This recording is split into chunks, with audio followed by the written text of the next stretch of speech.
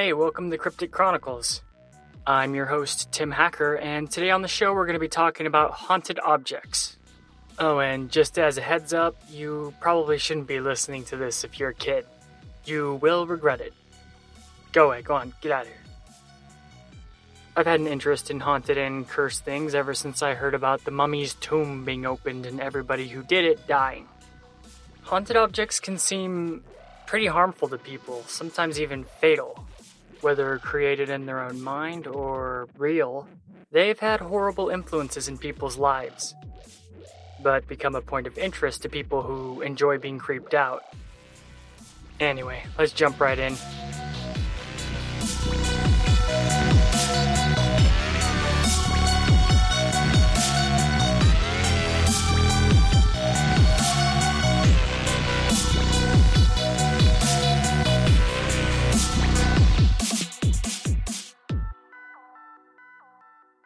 Let's start this off with the Island of Dolls. It's cheating because it's not one haunted object, but many. On this island, there's hundreds, if not thousands, of dolls. And they're all possessed by a spirit, or according to some, many spirits. A little over half a century ago in Mexico, a man named Julian Santana Barrera began living on what would be called the Island of Dolls. He didn't really have a good reason to, he just wanted to live out the rest of his days as a recluse. Early on in his hermit life on the island, he found the floating corpse of a young girl in a canal, and not too far away, he discovered a floating doll that he assumed belonged to her. He buried the body and tried to tell people what happened, but no one knew who the child was, and nobody was missing a child. Paranormal activity followed Barrera soon afterward. To try and appease the girl's tormented spirit, he hung the doll that he found that he assumed belonged to her from a tree. Barrera could hear the girl's screams and footsteps in the darkness periodically. It was during these times that he would find other dolls and hang them from the trees to try and appease the girl's spirit. But it was apparent to him he was haunted now. And not only that, but the dolls seemed to become possessed by her and or other spirits too. As time would pass, the number of dolls steadily increased, with the passage of time and the elements giving the dolls a very creepy, decayed appearance. The soulless eyes of the dolls are said to watch and follow visitors as they walk by.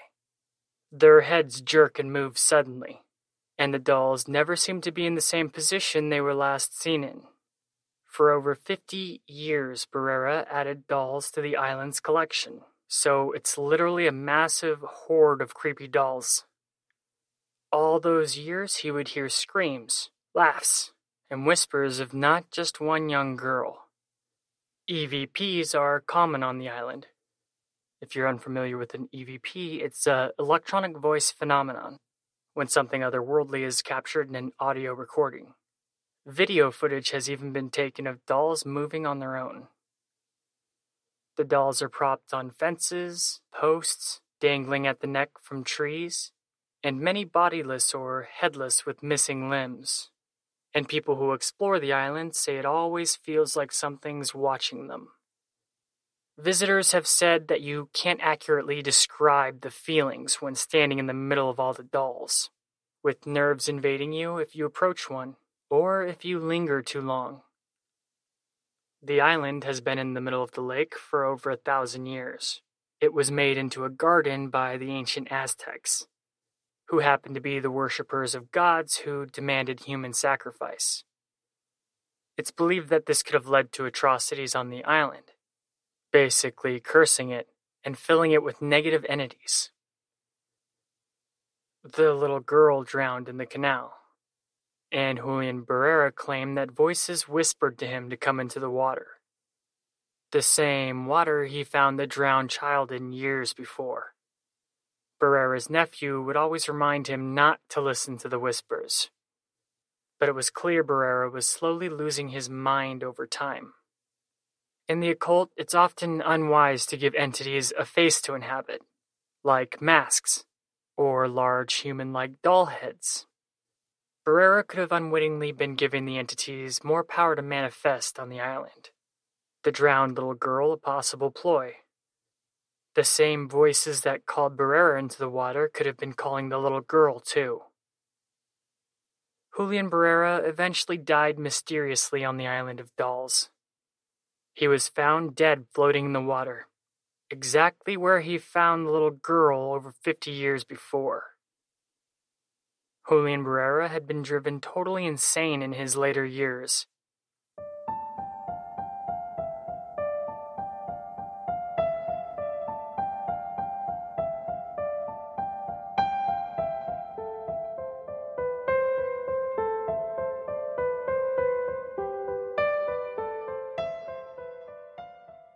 Next is the Chair of Death. It's said that anyone who sits in this chair prior to death experiences haunting supernatural occurrences, itching, paranoia, hearing things, confusion, and warnings written on walls and mirrors that nobody else can see. Then, after varying amounts of time, that person has a violent death. The Chair of Death has taken the lives of up to 63 people, and is currently located on a wall in a museum to prevent any more people from sitting in it. This haunted object story starts in the late 17th century, in a small town in England. A counterfeiter named Thomas Busby, who had an argument with his father-in-law at a local pub. Busby was a notorious drunk who spent a lot of time at the pub. His father-in-law condemned the drinking and wanted to break up the marriage between Busby and his daughter. But Busby was more concerned about his father-in-law sitting in his favorite chair, telling him to get out of it many times. Instead, his father-in-law continued to taunt him and sit in his chair. Later that night, Thomas Busby went 3 miles out of his way to his father-in-law's and bludgeoned him to death with a counterfeiting hammer. Later, the body was found, and Busby was convicted of the murder. His sentence was death. Busby's last wish was to stop at the local pub his favorite chair was located, and his last wish was granted. When he was done, he put a curse on his chair as he left, declaring that anyone who sat in his chair would find themselves haunted, then soon die. He was hanged in 1702, then dipped in pitch and hanged from a gibbet on display. People joked about Busby cursing his chair, but that was before people started to die. The chair remained at the pub for centuries, which would also become an inn, and there's not a single account of anyone who sat in the chair and lived. I'll give a couple examples. A young builder's apprentice was dared to sit in the chair, then fell through a roof to his grisly end later that day. While the chair was in the cellar of the pub being stored, a delivery man casually sat in it, totally unaware of its cursed nature. He crashed his car that night and died of complications. During World War II, airmen who sat in the chair never returned home from missions. A cleaning lady once accidentally stumbled into the chair while mopping, later dying from a freak brain tumor. Frustrated from all the deaths over the years and not really interested in profiting over other people's suffering like previous owners of the inn, the owner donated it to a museum where it can be viewed today. It's done killing for a while though, since it's hung 5 feet off the ground in a corner and no one can sit in it.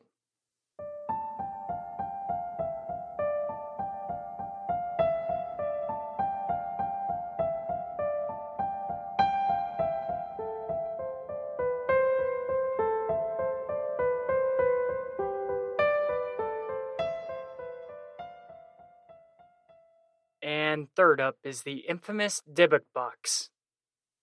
The Dybbuk box is a wine cabinet with a strange darkness to it, but the term comes from Hebrew mysticism. A Dybbuk is a restless, usually malicious spirit, believed to haunt and even possess the living. It's believed a Dybbuk is a human soul dislocated with supernatural abilities. However, there are demonic entities among their ranks. The word Dybbuk in Hebrew means cling. The evil spirits latch onto something and don't let go. The reason a soul clings to become a Dybbuk is a burning desire to finish something or gain closure, like a strong will for revenge, or an attachment to negative energy from years of abuse unable to reconcile, to even perceived mistakes, like what could have been. An example being a lady being possessed by a Dybbuk that was meant to marry her had her father not previously broken their marriage agreement. The spirit enters the living person, latching on to the soul. It causes mental illness, and an alien part of that person's personality becomes apparent.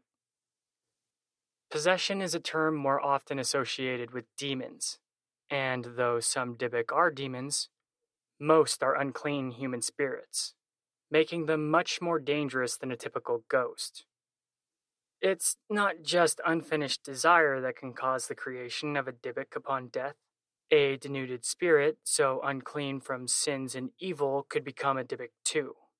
The spirit will run away or avoid any opportunity to move on, usually because it thinks it's going to be punished for its deeds in life. So there's many ways that one of these things can come into being. Some other more obscure ones being elementals or renegade thought forms, as well as just the classic demon.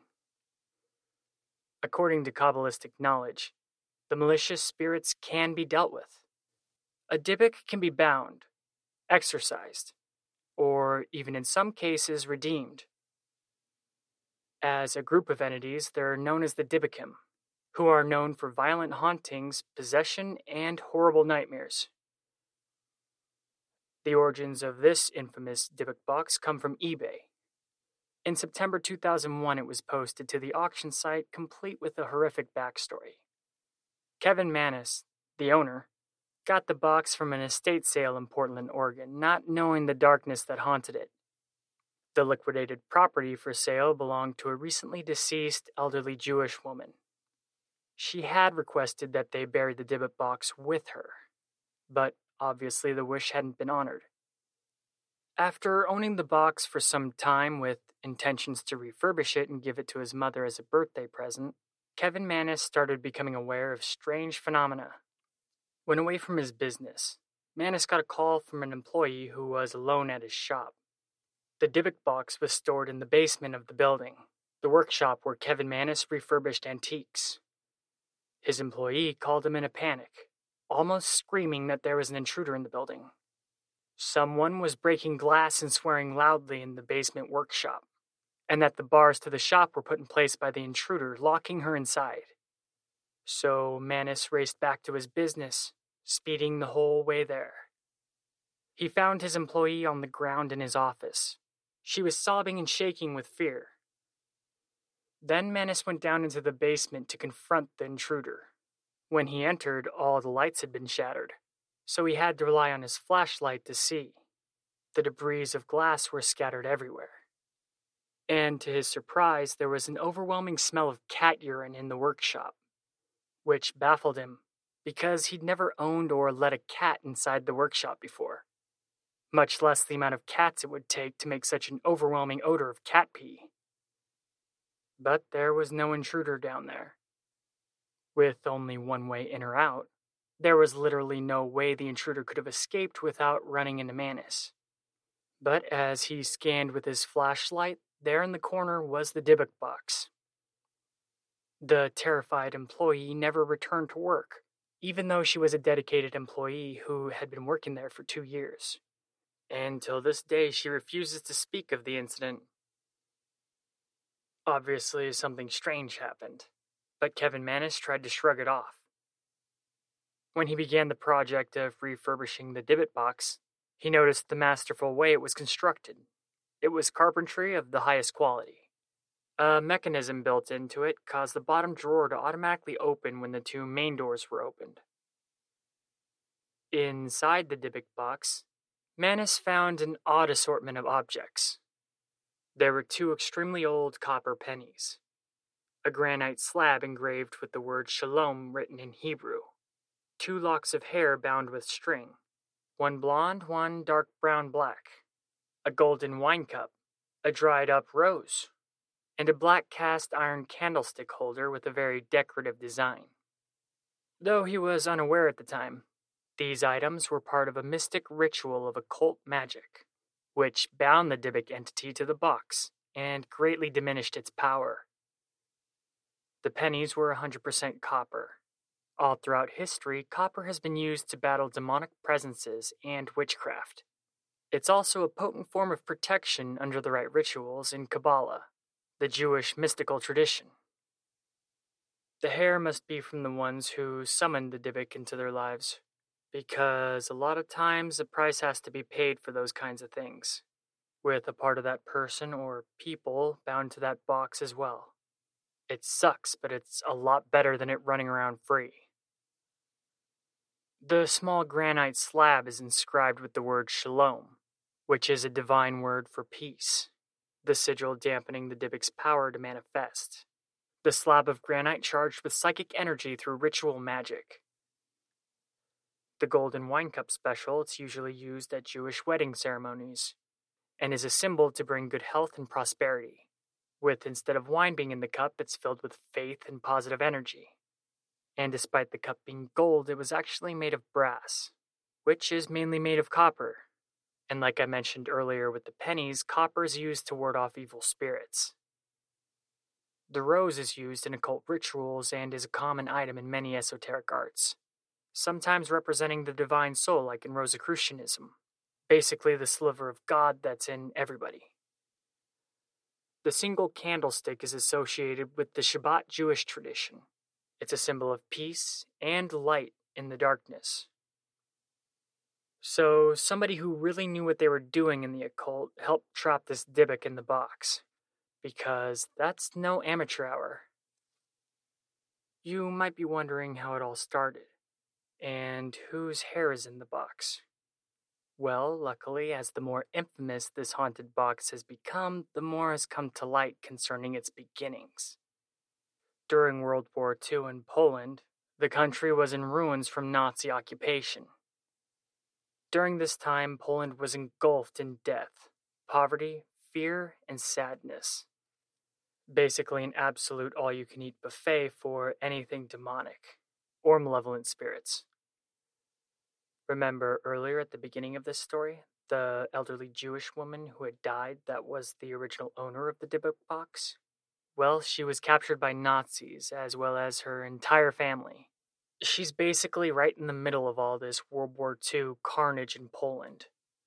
They were all sent to a brutal internment camp, and her whole family were murdered there, many right in front of her. She alone survived by escaping and living out the rest of the war in Spain. This is where the old woman told the rest of the family that she got the box, and was one of the 3 items she brought with her when she immigrated to the United States. For the rest of her life, it was kept out of the way and not easily accessible, and never opened. When asked what was in the box, she'd spit 3 times, put her index finger to her lips as if to say silence, then simply say Dybbuk. When asked what a Dybbuk was, she wouldn't explain, but she would make everyone swear never to open it. But she probably didn't even have to do that because the rest of her family were equally creeped out by the box, even outright refusing it when it was offered back to them for free by Kevin Mannis. And when talking to Mannis, the granddaughter acted really bizarre and then ran off crying. Upon inspecting the cabinet to refurbish it as a present for his mother, Kevin Mannis decided it was already in excellent condition, and just oiled and cleaned it. When he tried to give the items inside the Dybbuk box back to the family, they just outright refused. So when he gave the Dybbuk box to his mom, he just left the items inside it. She was very excited, but then Mannis had to leave the room to make a call. When he returned, he found his mother sitting in a chair beside the box. Her face was blank and expressionless, but with tears running down her cheeks, and no matter what Mannis did, she would not respond. He had to call an ambulance and she was taken to the hospital. It turned out his mom had a stroke and lost the ability to speak. When he visited her, she could only point out letters to spell what she wanted to say. She said she hated the gift.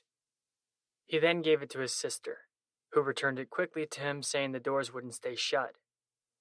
Then he gave it to his brother, who also quickly returned it to him, saying that it reeked of cat piss. He then gave it to his girlfriend, who returned it almost immediately. He then sold it to a couple, but 3 days later it was left for him with a note on it saying, "This has a bad darkness." So Kevin Mannis took it back home with him, and that very night he had a horrible nightmare. He was walking with somebody he knew and trusted, when all of a sudden they violently altered into the appearance of a horrifying, demonic-looking old hag, which would then beat him. This would become a reoccurring nightmare, and he would even have the physical bruises where he was beat by the hag when he woke up. After suffering for a while from the reoccurring nightmares and paranormal activity, he had his sister, brother, and his brother's wife stay the night at his house. The next day, his sister complained about having a horrible nightmare, one she'd had before. Mannis asked her to tell them what the nightmare was about, then was astonished that his sister was saying his own recurring dream almost word for word. His brother and sister-in-law were surprised too. They had the same dream the night before, a dream that they'd also had before. They concluded that the hag dream happened when each one of them were temporarily in possession of the box.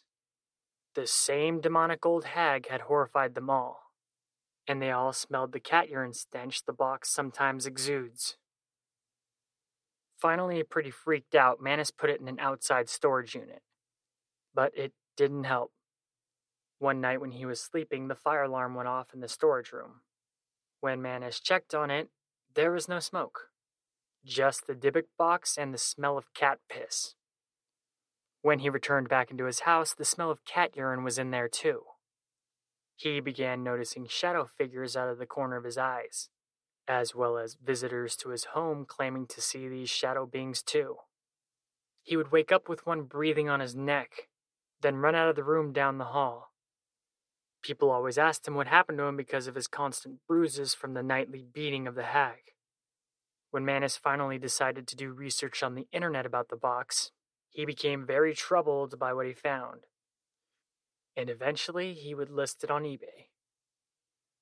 Bad luck follows anyone who has even seen the Dybbuk box.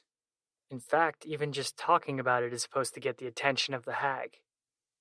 Kevin Mannis' lease on his business was terminated for no reason shortly after he owned the box. Owners since the eBay auction of the haunted object all claim strange happenings to occur when the box is around. People have suffered from health problems, mania, and all kinds of other bad things. Anyone who comes across the box suffers some kind of misfortune, as well as horrifying paranormal activity. Jewish rabbis have resealed the Dybbuk box recently, and it currently resides in the Museum of Zach Baggins.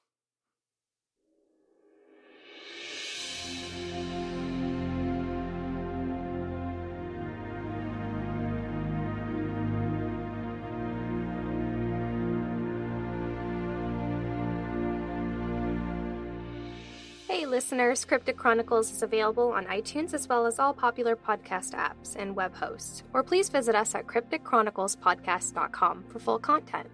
Send us an email, we would love to hear from you. Join us on our social media to keep updated, and thanks for supporting the show. Please leave us a good review on iTunes to help grow the podcast, but most of all, thanks for listening.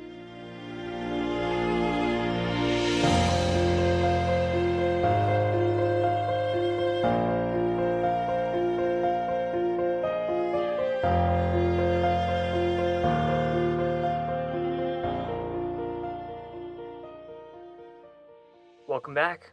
Next is the Bjorketorp Runestone. The Bjorketorp Runestone in Sweden is part of a grave field of solitary and forming stone circles. It's among the world's tallest Viking runestones at 14 feet tall, and it dates back to the 6th or 7th century. It's possible the location is a grave, and the stone and curse are meant to protect it. There's just so little known about it. It's been speculated it could be a memorial to a gravesite elsewhere, or even a shrine to Odin. Though debatable, the runes are thought to mean, and I quote, "I, master of the runes, conceal here runes of power, incessantly plagued by maleficence. Doomed to insidious death is he who breaks this monument. I prophesy destruction." End quote. There's other translations. They all get the point across. The runes are made with Elder Futhark, which is the oldest known form of runic alphabet. In 1914, an archaeological investigation around the stone showed no signs of human remains in the area, leaving only speculation to its purpose. One of the few things known about it is that its mysterious curse seems to be real. A man once tried to remove the stone, wanting to cultivate the land for farming. It was a calm weather day.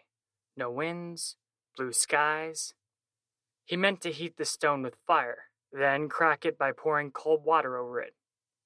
But as he went to light the flame, a powerful wind blew towards him, setting his clothes and hair on fire. The man burned alive, unable to stop the flames. He died in a slow, flaming agony.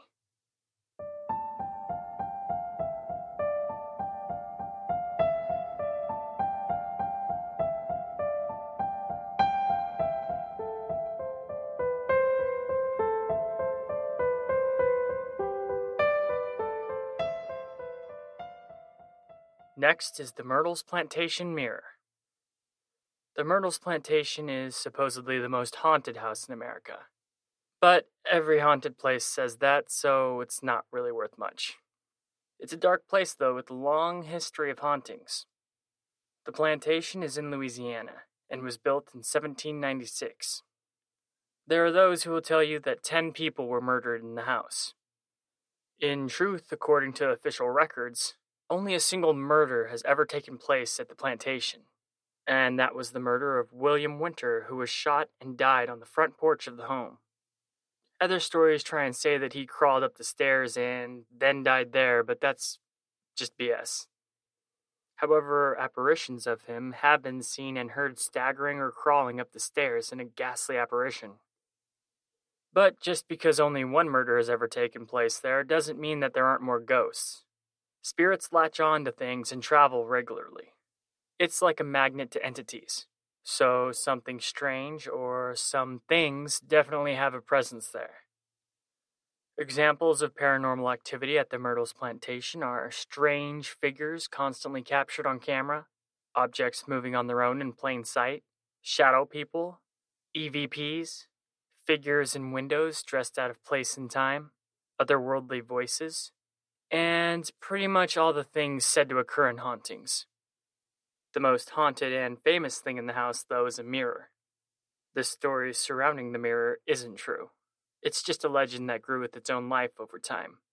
But the supernatural occurrences concerning the mirror are very real. The legend goes like this. The Myrtle family owned a slave named Chloe. Versions of the story contradict each other, giving more evidence to the falsehood of the story. But they basically have the same outcomes. Either Mr. Myrtle wanted to make the slave Chloe a mistress and she refused, or she overheard sensitive information regarding Mr. Myrtle's business through eavesdropping. Chloe was punished by having her ear cut off.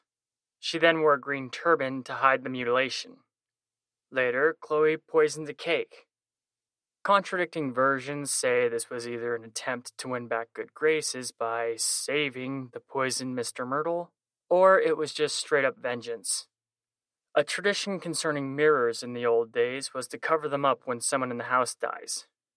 Otherwise, their spirit would become trapped in the mirror. Well, Mr. Myrtle didn't eat the cake Chloe made for him. His wife and children did. Then, shortly after, died from the poison. The mirror concerning this legend was not covered up, trapping the spirits of the mother and children within it. The slave Chloe was then hanged or drowned. According to legend, she too haunts the grounds. But like I said, it's a false story, but there's been a ghost seen many times who perfectly resembles the slave, complete with the green turban and everything. But just like in seances or Ouija boards, there is always an entity willing to pretend to be what people want to see. Children's handprints are often found on the mirror, and these prints are as if it came from the other side of the mirror, as if trapped inside. Even if washed and cleaned, the handprints always come back. It's said if you look into the mirror long enough, ghostly apparitions will stare back at you. When people take pictures of the mirror, Many pictures show the distorted images of otherworldly manifestations. Some pictures even seem like the image was captured through the opposite side of the mirror. Drip marks run the length of the mirror, unable to be wiped away. Figures in old-timey clothing are seen to be standing behind the onlooker's reflection. Anyone who is familiar with the Bloody Mary legend from childhood has grown up with a slight suspicion towards mirrors. And though the story behind this mirror is fiction, the paranormal activity surrounding it is very real.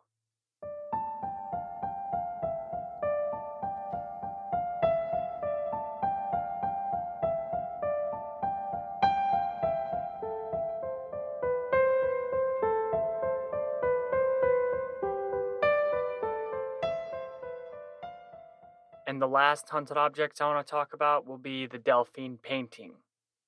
This portrait has been claimed to be the most haunted painting in the world. It's caused so much terror and supernatural phenomena that it's locked away in an unknown location to protect people. A demon supposedly haunts this painting, taking on the form of Delphine Lalaurie. Those who view the painting are overcome with some sort of darkness.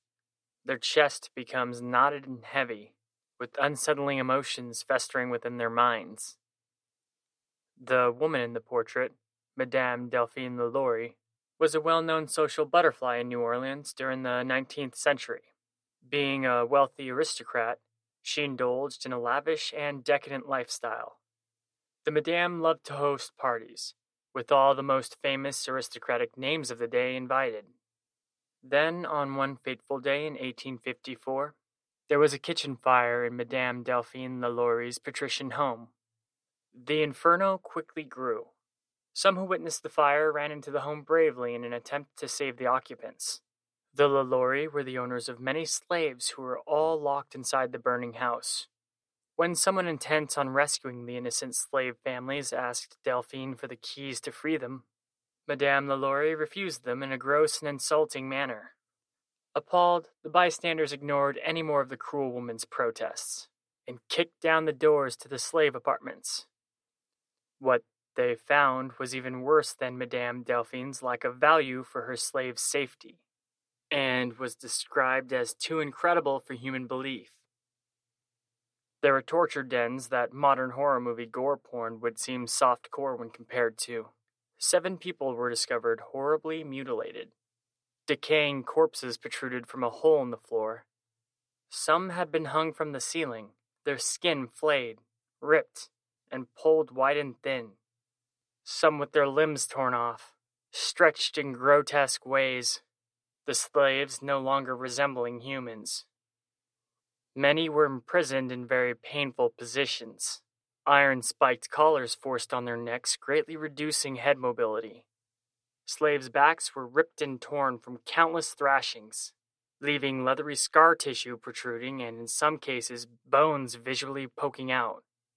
The entire area smelled of feces, urine, blood, and decay, moans coming from all directions. Someone who saw all this said, and I quote, "Language is powerless and inadequate to give a proper conception of the horror which a scene like this must have inspired." End quote. Later it became apparent that the fire had been started on purpose. The household cook was chained extremely close to the blazing fireplace. In a moment of despair, the cook concluded it was better that they all burn together than suffer under Madame Lalaurie's sadism any longer. The Madame had a reputation for grace and high culture among the upper-class socialites, but some had suspected hidden secrets of malevolent nature. The repulsive appearances of her tortured slaves had been seen by neighbors on occasion, and a local lawyer had even warned Madame Lalaurie if evidence was found she were performing illegal cruel treatment of her slaves, he would see to it that they would be confiscated from her, then resold by the state. But nothing could stop the Madame and her sick pleasures. A neighbor once saw Delphine Lalaurie chase a child with a cow whip across her property. The horrified woman gazed in astonishment as the Madame chased the girl all the way up to the roof, and instead of face her deranged mistress, commit suicide by jumping off the roof to her demise. The neighbor later saw the girl's body being buried in a shallow grave in a corner of the yard, like someone might do with a dead cat. This lady was seriously messed up. It's so dark to think that death would be better than the Madame's punishment. But yeah, it probably was.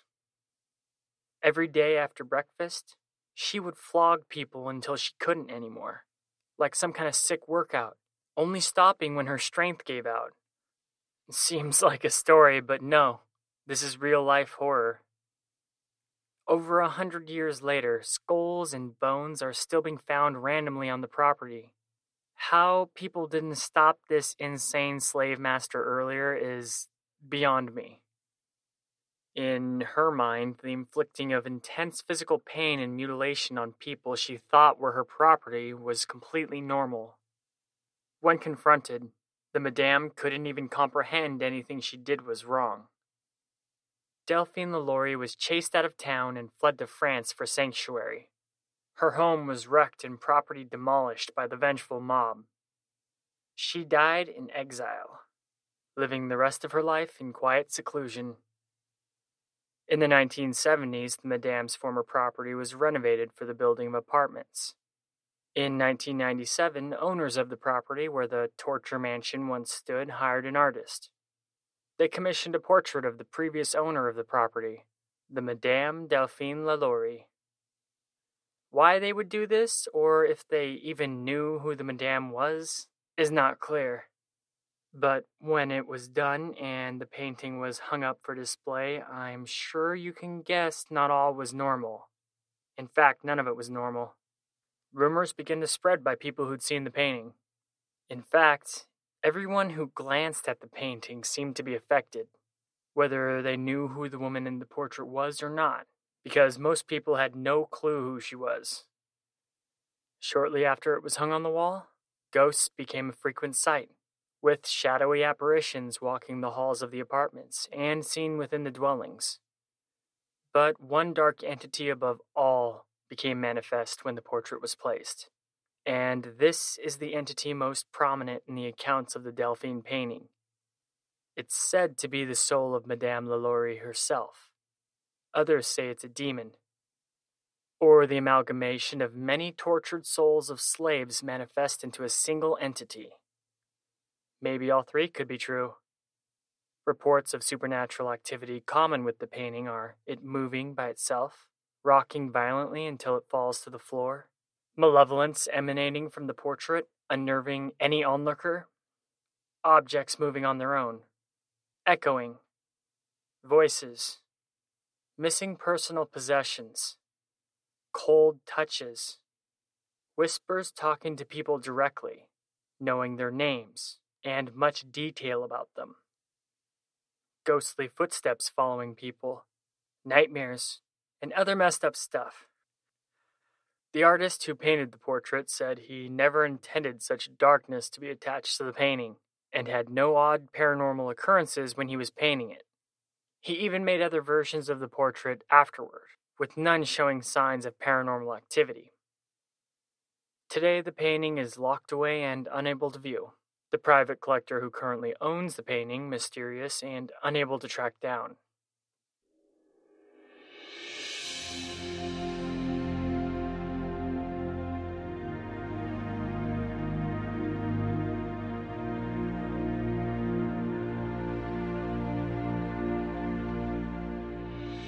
Alright, I hope you got creeped out this episode. The producer, Ashley, got sick during this episode, so if we pissed off any spirits, I'm glad it rubbed off on her, not me. Cryptic Chronicles is available on iTunes, as well as all popular podcast apps. If you got the time, please leave us a good review on iTunes, or support us at crypticchroniclespodcast.com. I'm your host, Tim Hacker, and sorry if the old hag from the Dybbuk box haunts you tonight.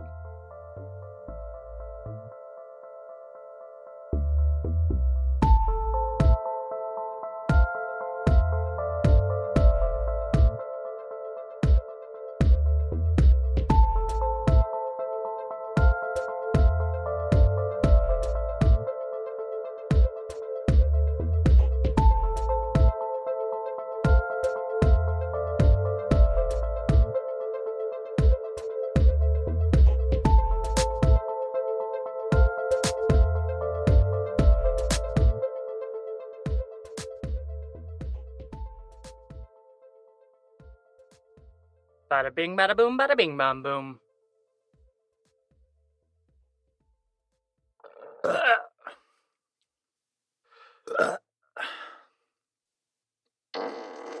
That was my butt.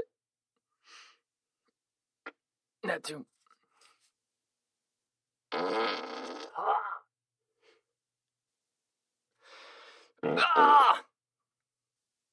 Hello, that was my butt.